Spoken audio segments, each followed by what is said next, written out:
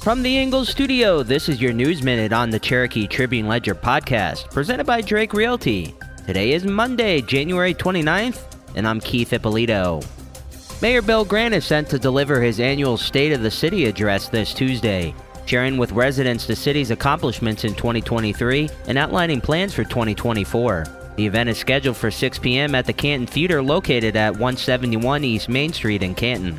The evening's proceedings will be emceed by Randy Gravely from WLJA 101 FM. In addition to Mayor Grant's address, the evening will also feature a segment called Conversations on Canton, during which special guests will be invited up on stage. For those unable to attend in person, the event will be broadcasted live on WLGA 101 FM and can be streamed online at WLJAradio.com. A live stream of the event will also be available on the City of Canton's YouTube channel. Mayor Grant's address provides an opportunity for residents to gain insight into the city's achievements over the past year and learn more about the plans for the coming year. For more news about our community, visit TribuneLedgerNews.com. For the Tribune Ledger podcast, I'm Keith Ippolito.